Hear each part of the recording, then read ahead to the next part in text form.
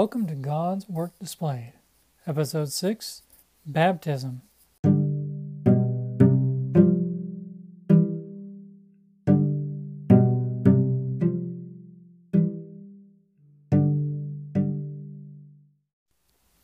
Welcome back to God's Work Displayed. This is Episode 6. This is going to be on baptism. Now, originally you may have seen me post, and then I think on the last episode I said that I'd be doing both the ordinances this time around, but for brevity's sake and to kind of hold people's attention a little bit better, to give you more time, we're just going to do baptism this episode, and then next episode we'll do the Lord's Supper. So I anticipate that this episode will be shorter than all the previous ones, and then likewise with the Lord's Supper. So if you haven't had a chance, though, please go and subscribe to the podcast, rate and review if possible, and join our Facebook webpage, God's Work Displayed. Additionally, if you have questions or want to contact me, you can email me, all one word, godsworkdisplayed@gmail.com. So, like I said, this episode is going to be on the baptism. This is one of what we call ordinances, one of the real special things that we do in church that was ordained by the Lord that's very unique.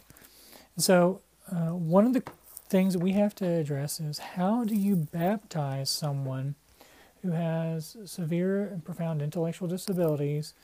And so with that typically comes lots of physical issues, such as they may have a G-tube or a J-tube.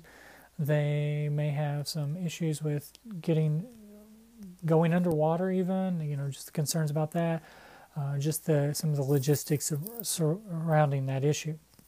So we're going to look at that and address that, but this will also cover people who don't have just intellectual disabilities. It'll cover a wide gamut of disabilities that we have to look at and address. Now, I just want to say that there are certain things I'm going to say at the beginning. I'll try not to repeat, but I need you to know as we go through this episode, I hold to what's called believer's baptism or credo baptism. I believe that only believers should be baptized, and so I don't accept the other forms. Additionally, I think that just like the Reformer said, and really what's implied in Scripture is that a true church will perform these ordinances, they will baptize, and likewise they will do the Lord's Supper.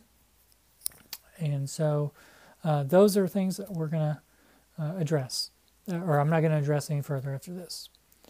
So the big question is, should we baptize people with severe and profound intellectual disabilities? Well, the simple and easy answer is yes, we should. We should baptize those who are believers. We'll get into a later episode about how we kind of discern the evidences of grace of somebody that has severe or profound intellectual disability. But for this episode, we're assuming that you've discerned that already, and so how do we proceed from there? So we're going to read first from Matthew 28, verses 18 through 20, to just begin about why we baptize. Matthew 28, verses 18 through 20. I'm reading from the New American Standard Version. And Jesus came up and spoke to them, saying, All authority has been given to me in heaven and on earth. Go therefore and make disciples of all the nations, baptizing them in the name of the Father, and of the Son, and the Holy Spirit, teaching them to observe all that I commanded you. And lo, I am with you always, even to the end of the age. So we see that Jesus has established that the disciples and all of us who follow in the disciples' teachings, the apostles' teaching, one of the commands, part of the command of the Great Commission, is to baptize. And there's a Trinity formula that goes on there of the Father, the Son, and the Holy Spirit. So then the question is, how do you baptize? What does baptism look like? Well, I'm a Baptist. But I'm a Baptist partly because of how I view baptism. So for those of you who don't know, that there in Greek, in the New Testament, the word that's translated as baptize is the verb baptizo. Okay, you should hear it. Baptize, baptizo. And they're very similar. And the reason they do that is because the translators are kind of lazy. And they just, what we call transliterated. They just basically took letter for letter and made the same word. So it doesn't, so for us in English, we interpret that all kinds of different ways. What I genuinely believe that baptizo, the verb baptizo, means throughout most of the New Testament when it's referring to people believing in Jesus and the response they have, and even with John the Baptist when he was baptizing people, is that it is indicating immersion into water. And we're not going to go into all the details about that. That's a different issue. You can email me about that if you want. But that's what I believe. I believe that the ideal is to immerse in water, so go down and then break up out of the water. Historically, we know that that was what was happening throughout the early church. And in fact, as far as I know, all major denominations of Christians would say that is a proper mode to use. And mode is the method, and that's a common theological term regarding baptism, is the mode. So what is the proper mode? I would say that ideally the proper mode is full immersion. However, we do know that historically there were some other options. And the reason we have to turn to historical issues is because Scripture does not give us a lot of other options. It does not forbid other ways. I'll say that much. And because I believe that the baptism does not save. I mean, we can look at a lot of examples of why it doesn't, how problematic to say that is. But I'm going to say that, so I'm believer's baptism. So it is not going to save a person, but it is what we call a means of grace.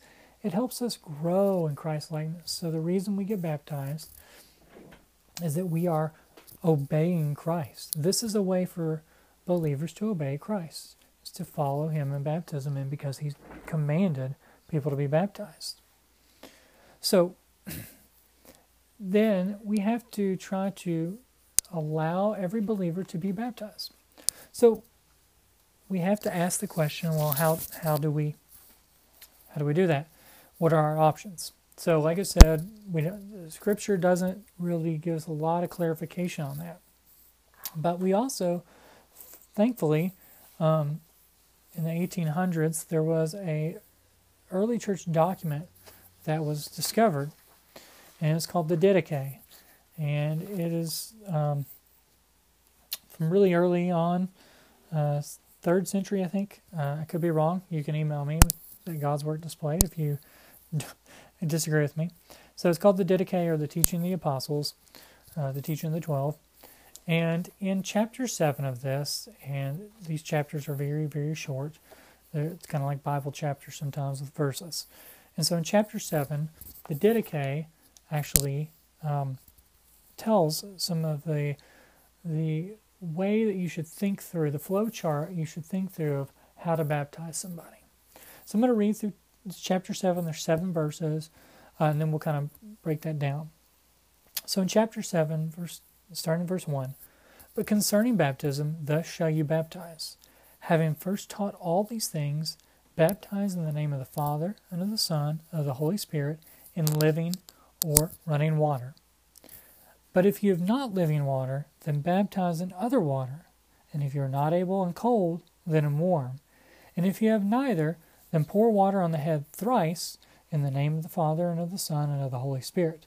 But before the baptism let him who baptized, and him who is baptized fast, and any others also who can. And you shall order him who is baptized to fast a day or two before." So that's the Didache. So kind of a description of what's happening. As first, so you should baptize, obviously. And just like we read in Matthew 28, specifically in verse 19, it says to baptize in the name of the Father, Son, and the Holy Spirit. The Didache echoes that, or really just repeats it almost verbatim. And that may be a translation difference. It's the reason why it's not verbatim. So we're to baptize them And then it specifies in living or running water. So you think a creek or a river, which would have been more common in that time, and people here in the United States, that happens. So that's the more ideal methodology. But if you don't have a creek or a river, then you would baptize in other water. So I think they're thinking of a pool or a pond, or like many of us have a baptistry. So basically a bathtub in your church building. And it's supposed to be cold water too. So I'm sure a lot of people are not happy with that. But if you can't have cold water, then you do warm water. So that's I just find that amusing, and I'm sure some of you would. But if you are not able to baptize, if you have neither, and so I think this is where it gives us the luxury to say, okay, we can't put them fully under in our still pools that we have, our baptistries. So we are given another option. We're to pour water on the head 3 times. So we would pour water and say it's in the name of the Father, then pour water again in the name of the Son, then pour water a 3rd time in the Holy Spirit, in the name of the Holy Spirit. And so it's kind of given us a nice little option here, because all the individuals I worked with that had severe and profound intellectual disabilities that I can recall, if we needed to get their hair wet to wash their hair, we would get their hair wet. We would spray them off. We would have them lean back and spray off. And so it's something you can do. This is very doable to set up without a lot of health issues. Now, that being said, when we have a believer who has the potential to be baptized, we do need to consult with their medical professionals. So we need to go to the doctor, we need to talk to some of their therapists and say, hey, they're showing that they want to do this, we want to do this, we want to baptize them, can we do full immersion? If they say yes, then you please do a full immersion. But if the doctor says no, they can't, they have a G-tube, it's not going to work, let's say, then okay, then we go to the next option. Then you say, doctor, okay, so if they can't do that, will there be any issues with that? They might have a skin condition that you have to address, okay? So I don't know. But I would say the majority of cases, that's still going to be okay. It's going to be really rare that they would say no. And then you would have to maybe sprinkle water or flick some water like some groups do. That would be the least of what you would want, the least ideal. So we would then pour water on their head. Now that's going to upset some people that you're not doing full immersion, but I want to let people be as fully members of the congregation as they can be, while still being obedient to Christ, and still, but not putting their health in danger when it doesn't need to be. It's not going to change the condition of their soul. So that's the good news. There are some other options there that we can do. And so try to do that. And when you baptize them, however mode or form it takes, you need to make it a huge celebration. And I would invite their people that help them out. If they live in a group home or something like that, invite all the people in their group home to be there, please. Invite their medical professionals. When you have that talk with the doctor and the other medical professionals about whether or not you can do a baptism, please invite them. Encourage them to come and see what's happening, what's going on. They'll hear the gospel too. This is a wonderful opportunity to share the gospel with way more people than you would have expected. So that's one of those great things. And so this is a way, in a lot of churches, this is how somebody enters into membership. So this is a big deal too, because then they become members. And I'll at a later date we'll talk about membership, and that will kind of go along with discerning the evidences of grace. And so it's not that complicated of an issue, but it is an important issue of how do we baptize somebody with severe and profound intellectual disability. And so full immersion if you can, pour water on their head if you can't, and make a big celebration. And I would highly recommend that if you have an ability to go to your church and to encourage them to get these options in writing with policy and stuff, so that if that comes up later on, that they can address that. You might have somebody that comes along who's had a stroke. It's an elderly person, and maybe that's not safe for them to be fully immersed for lots of reasons. When they come to faith later in their life, well, then you've got that policy in place. Somebody has a brain injury, they can't be fully immersed. Same solution. It's really a beautiful thing that we can do that, and we still meet still allow them to experience this means of grace. So I'm going to go ahead and I'm going to pray and close this out. And thanks for listening. And I'll be back soon, hopefully in a few days, with the next episode on the Lord's Supper. Let's pray. Gracious Father, we are thankful that you call us to be your sons and daughters through the marvelous and saving work of Jesus Christ, that though we are sinners, Jesus took our sin on him on the cross, and that we no longer bear, but he bore it for us, and he defeated sin and death when he rose from the grave 3 days later, and that he is at your right hand, that he is mediating for us, that he is our advocate, and that he is calling us to draw near. And one of the ways he calls us to draw near is through baptism, as we begin our Christian walk. So give us strength in this walk, and give us courage to press on. It's in his name we pray. Amen.